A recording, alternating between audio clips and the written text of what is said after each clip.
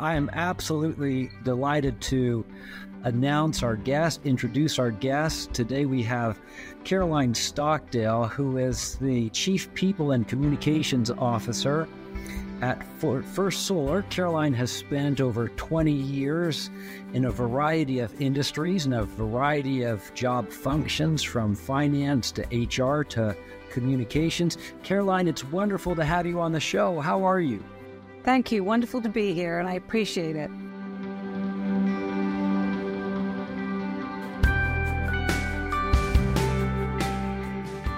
Wonderful. So, Caroline, why don't we just jump right into it? I have looked at your bio, and you have a tremendous amount of experience across many, many industries, primarily within the people and talent area. Can you share a little bit about how you ended up where you are at First Solar, your journey? Yeah, absolutely. It's interesting because often I get asked, what's your career advice? And I typically will answer, I don't have any. Because what I'd say is my career path was never plotted. It's how opportunities sort of arose and I stood up to greet them, I guess. I think often you can be too planful with it and therefore miss out on some pretty neat things. So yes, I started off in the UK, funnily enough, in retail as a commercial management trainee straight out of school. Thought that's what I was going to do. Realized that the larger operations I got involved in, that you needed to understand finance or you wouldn't know one end of an operating plan from another. So went and qualified as a British chartered accountant, and somewhere in the midst of all this got picked up by GE in Europe, who said, you've got this interesting mix of sort of finance, commerce, and that was the time when they were doing an acquisition every 2 weeks in Europe. So it was crazy, running between due diligences, post-acquisition integrations, everything else. And then they pulled me over to the US to do this on a global basis, and sort of the rest is history. So I sort of grew up at General Electric and then never thought I'd leave, but got a neat opportunity with American Express to help them turn around their financial services arm. Did that. Ken Chenault then decided he didn't like the risk profile of what is now Ameriprise, so took it through a spin-off. And then Ameriprise was a domestic company. I'd sort of always done global, and got a call from Edgar Bronfman Jr., and 3 hours later, he's a very persuasive, gracious, humble, and wonderful man. So 3 hours later, I was saying, of course, I've always wanted to be in rock and roll, and joined Warner Music Group. And that was a fascinating experience because it was at a time when the music industry was going through radical change. So iTunes came along, and their operating margins evaporated overnight, right? They could no longer really make money on selling CDs or anything that was vinyl or CD based, nor could they really make meaningful money on recorded music. So they had to completely rethink the model. So we came up with this 360 model, which was every aspect. If you hire a baby artist, you'll sign them up for everything: merchandising, recording, touring, et cetera, et cetera. And so it was a great time to be in that industry. And I've had a relationship with Edgar for many, many years. Once we were done sorting that out, I moved into some of his operating businesses. He was venture capitalist in spare time, as you are if you're Edgar. So did some operating roles and then got the chance to go to Medtronic in Minnesota to be their global CHRO. Again, at a time when they were globalizing, going through change, took them through a CEO transition. Then Edgar called up and said, you're in the Midwest. What are you doing in the Midwest? And I need your help with some of my businesses again. So back I went. And after a while, I gave up trying to do sensible jobs because I had sort of various CEOs who needed help. Ran my own business for 10 years. Never thought I'd go back into corporate, but I have a passion for fighting climate change. I think if you rank all the things that you could spend your time doing that are worthwhile, there are many, many meaningful things. However, if we don't have a planet left for our kids, none of those really matter much. And so this is one where I just sort of went to talk to these guys and was really impressed with what they were trying to do, their sense of purpose, and felt I could help. And so I've been here now for 4 years. It's an amazing company. The people who work at First Solar truly are purpose-driven. And that's what gets them out of bed every morning. And that makes a huge difference to a company's culture. So First Solar, to give you a little bit of background on us, is the largest utility scale PV solar company in the Western Hemisphere. So our direct competition is China. And really, we have a different stance, I think, from almost anybody else in that we call it responsible solar. There is a lot of solar out there that is dirty solar, which means it's either made in heavy coal regions with lots of pollutants, and or there has been widespread use of forced labor. You might have heard the Uyghurs, some of the other news that's come out about that. And so we've been a loud voice against forced labor. And we have a vertically integrated supply chain, which means that we have clean solar without any of that. Caroline, I'm sensing a pattern in your career journey where you enter an industry at the time of major disruption within that industry.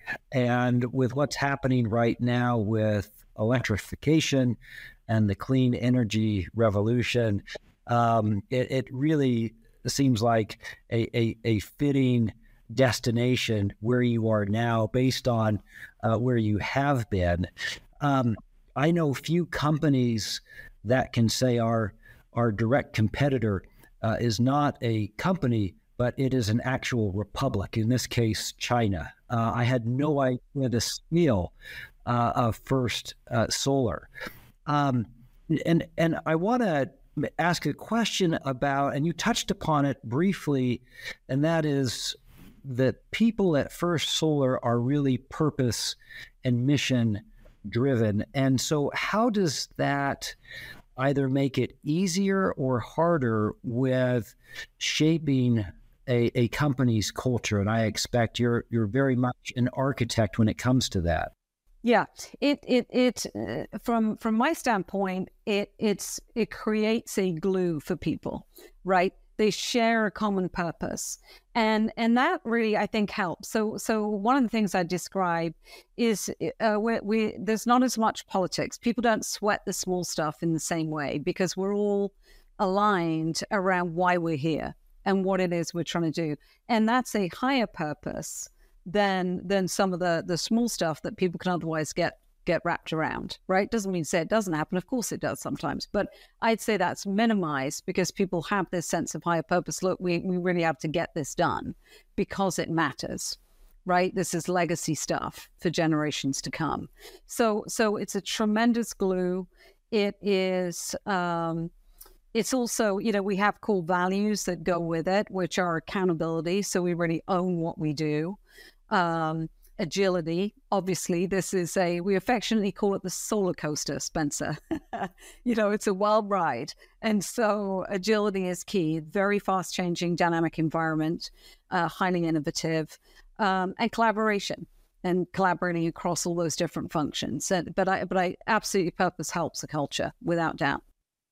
I would think, Caroline, that you may be feeling like you are cresting this wave in terms of the momentum of the, clean energy agenda, both domestically as well as internationally. I think there have been some really key political victories recently. Can you speak to your involvement, perhaps from a, culture leader standpoint when it comes to, writing, in this case, really good external news, or in some cases, really hard external news? Yeah. Yep. And we've been through both. Again, that sense of purpose binds us and our determination to succeed, right, for all the right reasons, because it matters. And what I'd say, if you look at something like the Inflation Reduction Act, which has changed the landscape considerably, we obviously have been in expansion mode in the United States, particularly in order to meet the increase in demand. From a culture standpoint, that means that you have to be careful you don't lose your culture as you're swiftly adding more associates into the mix. And so we look at this data-driven, as we are with everything else. And so we're able to kind of look at that risk by understanding, if you think of a simple traffic light system, you can assess if somebody is fully into their role and fully into the culture, right? That call that a green. So somebody who's long service with First Solar or has been with First Solar at least a year or two is likely to be sitting in that zone. As you add people, anybody who comes into a job new is going to sit in the yellow bucket, right? Because they've got to get up to speed with the job, they've got to learn the culture, they've got to learn the business. You can look using a simple traffic light system at what your risk is of that culture escaping from you, because as it starts to creep up in the yellow zone, you know that you have to pay specific attention to really inculcating people in that culture. So aware of that risk and monitoring that risk, we've completely transformed our onboarding process to make sure that we can inculcate that culture through onboarding and stick with our new hires over a series of 12 months in different ways. We've introduced different programs that we call connector programs and learning advocates to give those new hires somebody who's established in the organization to kind of mentor them specifically on those aspects. So there's lots of things that I believe you proactively have to do to safeguard those cultural anchors. Fascinating. Jess, is this sparking any questions with you? Yeah, it definitely does. I think I get to interview a lot of these founders who've grown from 0 over 1 billion, and they went from, a dozen staff to a couple of thousand staff real fast, right? And I think they, offline after the shows, or, some of them I become friends with, and we text and have calls outside of the interview. And this is something that is a concern for them. And they bring up the hey, we've grown so fast. How do we not let this get away from us? I love your visual, your visual system there of that stoplight system. I think my next question is thinking about learning and development specifically. It's such a force multiplier of not necessarily always hiring new, but upskilling the folks that you have and new capabilities and things like this. And yet so much of corporate learning has a bad reputation of, of not producing the results it could, right? And so I think one of the reasons I was excited to have you on the show was you have such a track record of partnering with the CEOs, not being that HR or learning development, often some silo, disconnected. You're very, you bring such a perspective of how do we increase profits? How do we grow a business? Not just how do we make people happy? Can you talk about balancing those things and adding on the hey, we need to do training that people come out with better capabilities, not just people didn't leave the PowerPoint. 100%. Look, I mean, again, here I'm completely data-driven, right? And first of all, you have to understand the business you're in and what its needs are.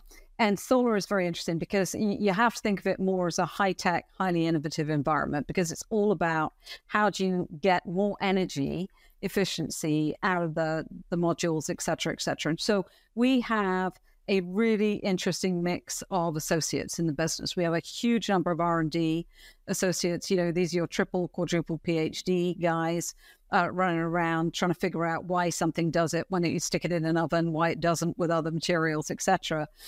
We have lots and lots of engineers. We are Industry 4.0, so even in our manufacturing facilities, it's associates combined with solar bots, right? So think of that kind of environment.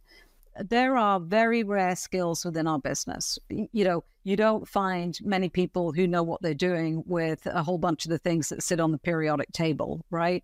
So we first of all, it's understanding your organization. What have you got?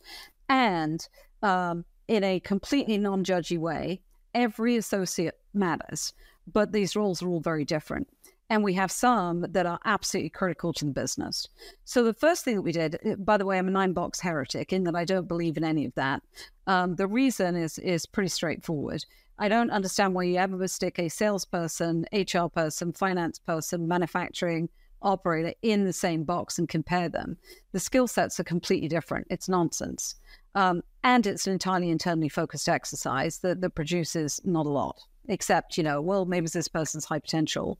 And then there's typically no lasting actions that come out of that. What we do is understand what the critical skills are in each area of the business. So if you're looking at it from a business standpoint, you understand where all your critical skills are, how they line up for each of the functions. Secondly, you can now measure that. Okay, where are we really strong in these skills and where are we gapping? And so you can do a SWOT analysis organizationally. Thirdly, the associate then benefits because the associate says, okay, here are my critical skills. Here's where I'm strong. Here's where I need to go, learn up and upskill myself. And oh, by the way, now I can map career paths to that.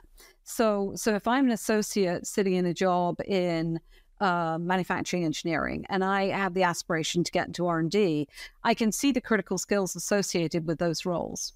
I know my critical skills. I know the gap, therefore, that I have to fill if I want to get into that job that I aspire to. And combined with that, then we have the First Solar Academy that again maps to those critical skills, right? And out of that SWOT analysis every year, we're able to understand as a company overall, so at the highest level, where are we strong and where are we gapping? So if we're gapping in something like, problem-solving skills, we're able to push that out to all the associates in the organization and then measure the next year if we've managed to upskill in those areas where we were missing.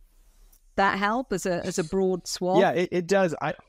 But you've only generated more questions for me. So now, let's take sales, right? A lot of CEOs care about how good is our sales team because nobody else has a job if nothing got sold, right? So can we go through maybe just even slightly more granularly, like what does that look like for you guys? This is a Google Sheet. Do you have a custom app? Like the tracking, the gaps, can you give us like a little more of the behind the curtain there? Yeah, well, we've just, just because we didn't have enough going on, we've also been through a systems transition from Workday to Oracle. So this is actually now all loading into Oracle, and we have an integrated talent module.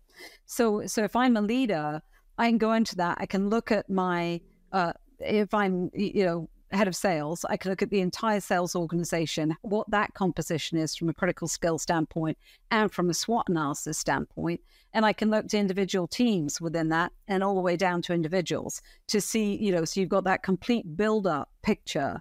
It also helps you from a talent acquisition standpoint, right? Because you can see where your strengths are accumulated and you've got some decisions to make on the gaps. How many of those can we train up fast enough?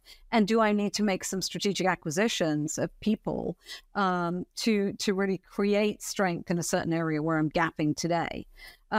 So that they can see that complete picture in an integrated talent module. If I'm an associate, I can go in, I can see all the open job opportunities in First Solar. I can go in to my function or another function, look at the entire career map that's open to me to navigate my way through the organization.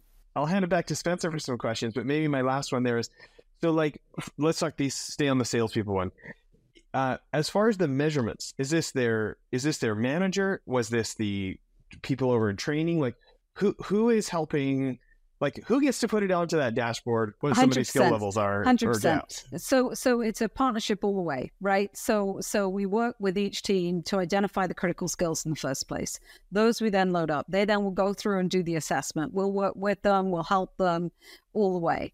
We then will do that roll up on a global basis for the entire company and the sub roll-ups to get the data back out to them so they understand their organization, how that fits into the overall picture of First Solar. And then the L&D team work to make sure that we're curating the right learning that will address what we need to address in every part of the organization. So, Caroline, you used a word that I've had a really hard time getting out of my mind, and that is heretic.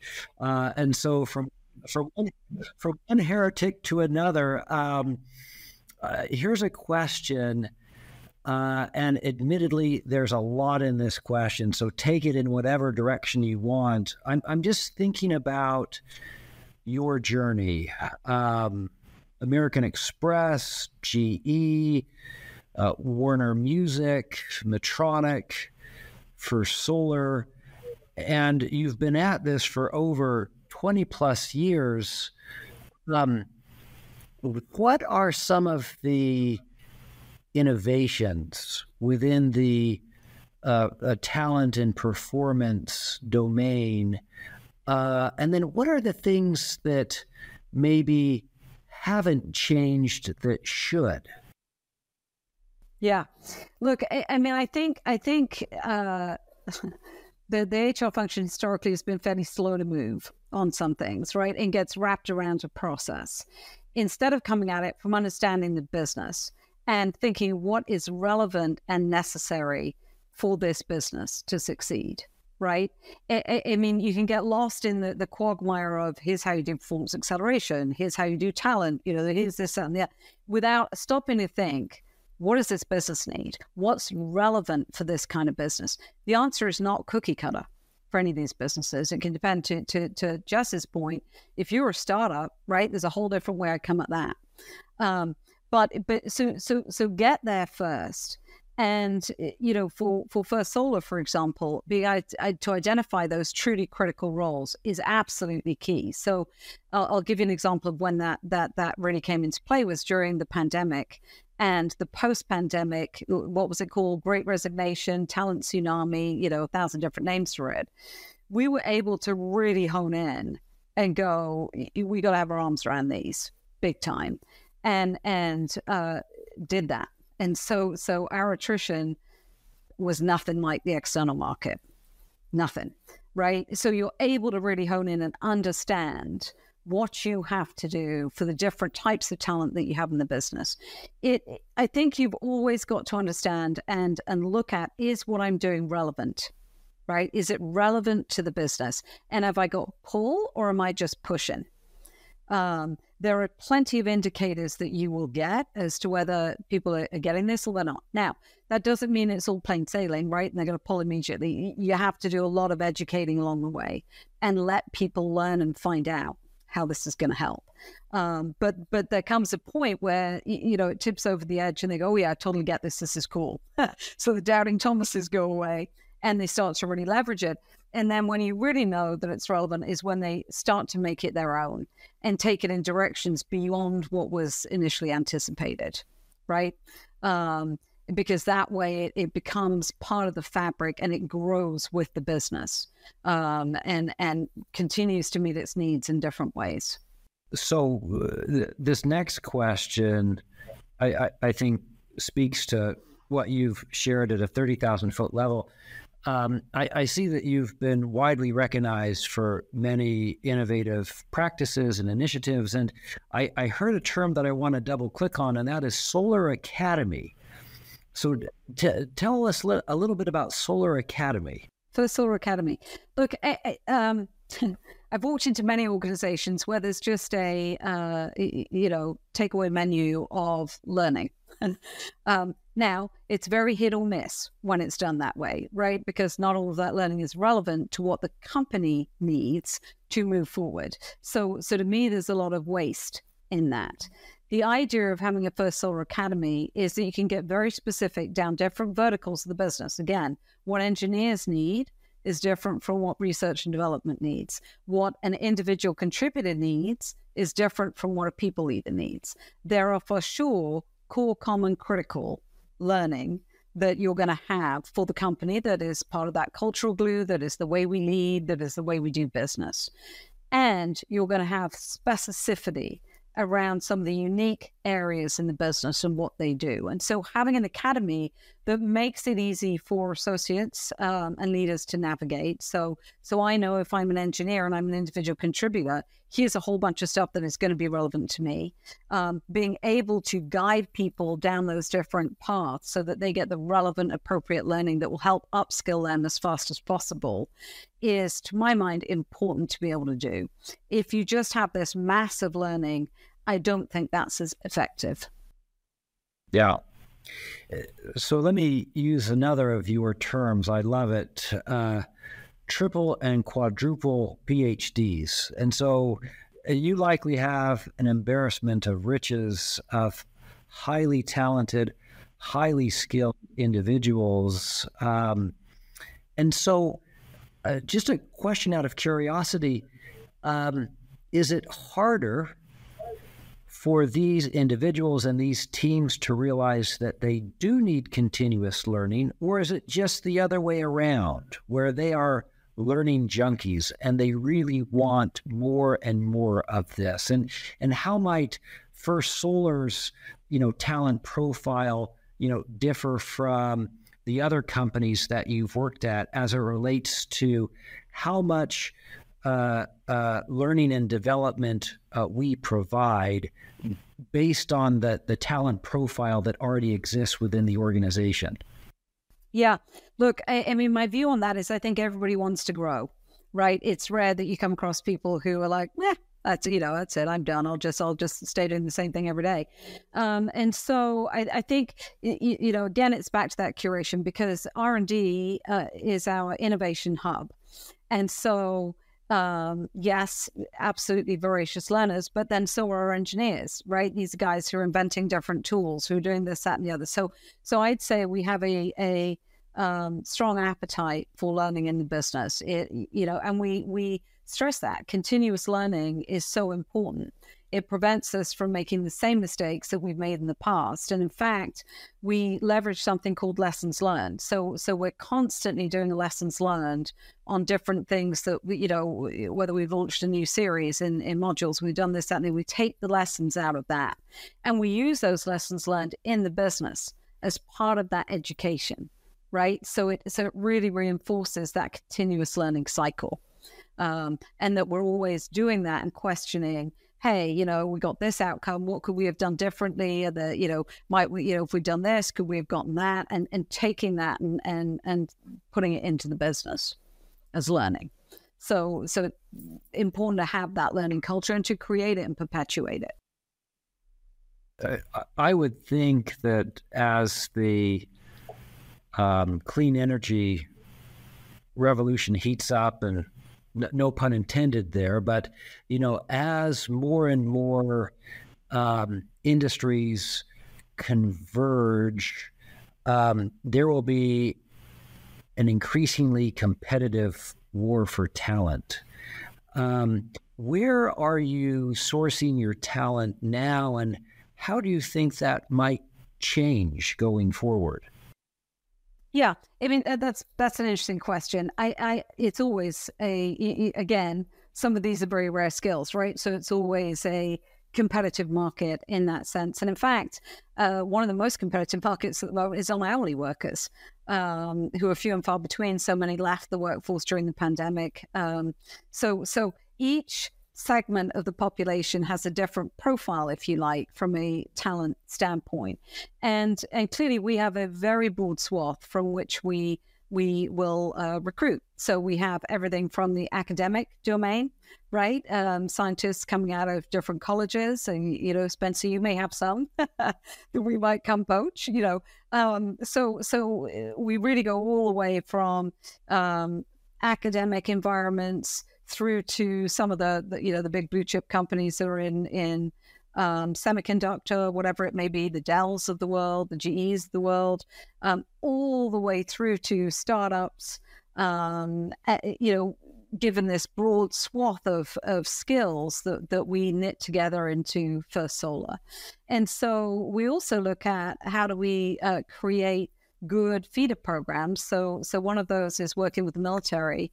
We have a very healthy number of veterans in the business, and we work closely with the military to bring in that talent. You find a lot of great engineers in the Army and in the armed forces, et cetera, et cetera. So we bring them in. And now it's neat because we have veterans who've been with us for years.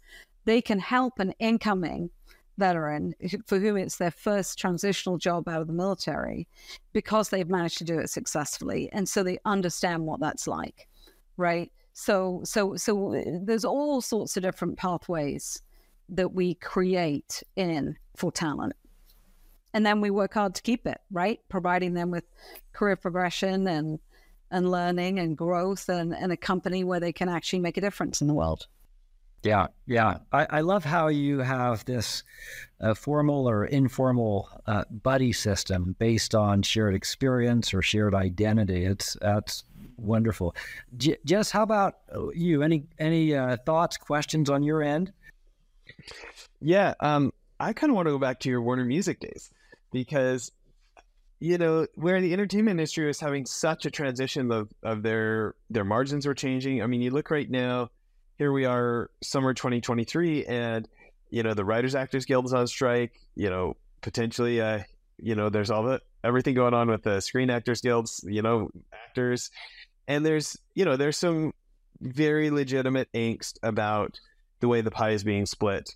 And it's gone on long enough. There's likely to be some sort of a change. I mean, maybe not, but the end of the summer might be. So I talk to people who produce $100 million movies this month who say, like, this might be the biggest change in 15 years, right? And so people's strategy and trainings and things are, if things change, things got to change. So I guess my question for you is, leaders in the entertainment industry who are realizing, like, hey, the margins, all sorts of things might really go a different direction than they've been going for, entire careers for certain people. What kind of mindset would you have for folks who are, whether it's talent acquisition, whether it's retraining people they've got, whether it's thinking about growing the business in a new way because those different margins don't exist anymore? What kind of a mindset would you have for those leaders that you would encourage them to embrace or tactics? Yeah. Again, you have to think about your business. So with Warner, you have so many creative people. Creative people are different in their approach and their thought process. If I come in with a whole bunch of process terms, I'm going to take Six Sigma and I'm going to look at how we're paying artists. I'm going to do this, that, and there and clean it up. That's not going to work. That's not a way to bring people along with you. So you have to think of an approach that will inspire with what their passion is. And in the music industry, it was, making music. It's an artist's songs are a whole cultural manifestation in themselves, right? And it's really meaningful, and that's their sense of purpose and where their passion is and what they want to do. What you have to do is help them understand how where you need to shift to is going to perpetuate and allow that to continue and even grow in different ways, right? And get their help, therefore, in helping you to get there through the change curve that you're going to have to go through. And so again, it's finding that common ground and bringing people along rather than coming in and saying, we're going to do this, and here's what's going to change. Because you'll lose some of your best talent that way. Yeah, I love your answer, but I'm also laughing on the inside because it's like, I feel so because I get to interview so many different kinds of experts. It's amazing to me the different flavors of the same principles that work over and over. Like as you're talking there, what I'm hearing is what's in it for them, speak their language, try to solve their problems in life. And it's like the old Dale Carnegie thing, like you can have almost anything you want in life as long as you're willing to help other people get what they want first. And like what you're saying makes so much sense. Of like speak their language. What are they, tap into that passion, tap into love, tap in why this is their entire life, and figure out how they can get more of what they're looking for. That's naturally going to turn into success for you. And you always have to be questioning yourself and curious, right? So I'll give you a good example from Warner. Performance management. So this was, 15 years ago, something like that. So it was the same old annual process and blah, blah, blah, which when you looked at it and nobody was using it properly. And so then I don't go, well, you have to use it. I go, why? And start digging in. It turns out it's completely irrelevant to the music business. So think about it. If you are an A&R guy, you may sign Madonna. Phenomenal. So what am I going to do then? I'm going to go, okay, you had a great year. You signed Madonna. Congratulations. Here's your, next year you might not sign anybody else like that for 2, 3, 4, 5 years. So am I going to ding you for that? No, it's nonsense, right? That's not a way you can assess performance in the music industry. So again, it was like, well, let's get rid of that. It's complete nonsense. Why are we rating people? Why are we wasting time? Which, by the way, that's an entirely rear view process. Think about it. If you're going to sit there and go, well, what did you do all year? Who cares? It's done. It's gone, right? You're not going to affect change that way. What matters is just in time so that you can actually help somebody change the trajectory. going forward. And so that's why I advocate for you. You got to have at least a quarterly cycle, right? That should be the biggest gap, 12 weeks. Also helps those conversationally adverse leaders have to have a conversation at least 4 times a year with whomever they're leading, and providing really meaningful feedback that can help an associate change their trajectory. There's no point telling me at the end of the year, well, Caroline, you had 5 goals, you screwed up 3 of them, 2 were fine. I can do nothing about it. Tell me in time to get these other ones on track. All buoys rise together, right? You help the business then rise. Yeah. Maybe my last follow-up on this one is thinking about advising leaders in these creative businesses, entertainment, music, when they have to balance the hey, we need to make money for investors, we need to produce a product for the customer, and we have to keep these crazy artists happy. As an art school dropout, I feel like I call myself a crazy artist, right? So this idea of what did you feel like was really helpful as you're, being the internal consultant to these leaders who are handling, trying to make internal people decisions with the left brain, let's make some money, the right brain, let's make something that can win an award, that can get that type of expression and personal validation.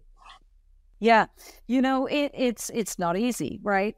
One thing I think you have to recognize is subjugate your own ego, right? Your ego is not your friend in any of these situations. And so there are times when, I can remember one particularly when I needed one of the recording music leaders to be on board with something, and I had tried to get them to come to this thing, and the whole series of events happened. To which point he was sitting there and say, well, I never got an invite. Now, there were 2 ways I could have gone back at that. Okay, here are the 10 emails that you received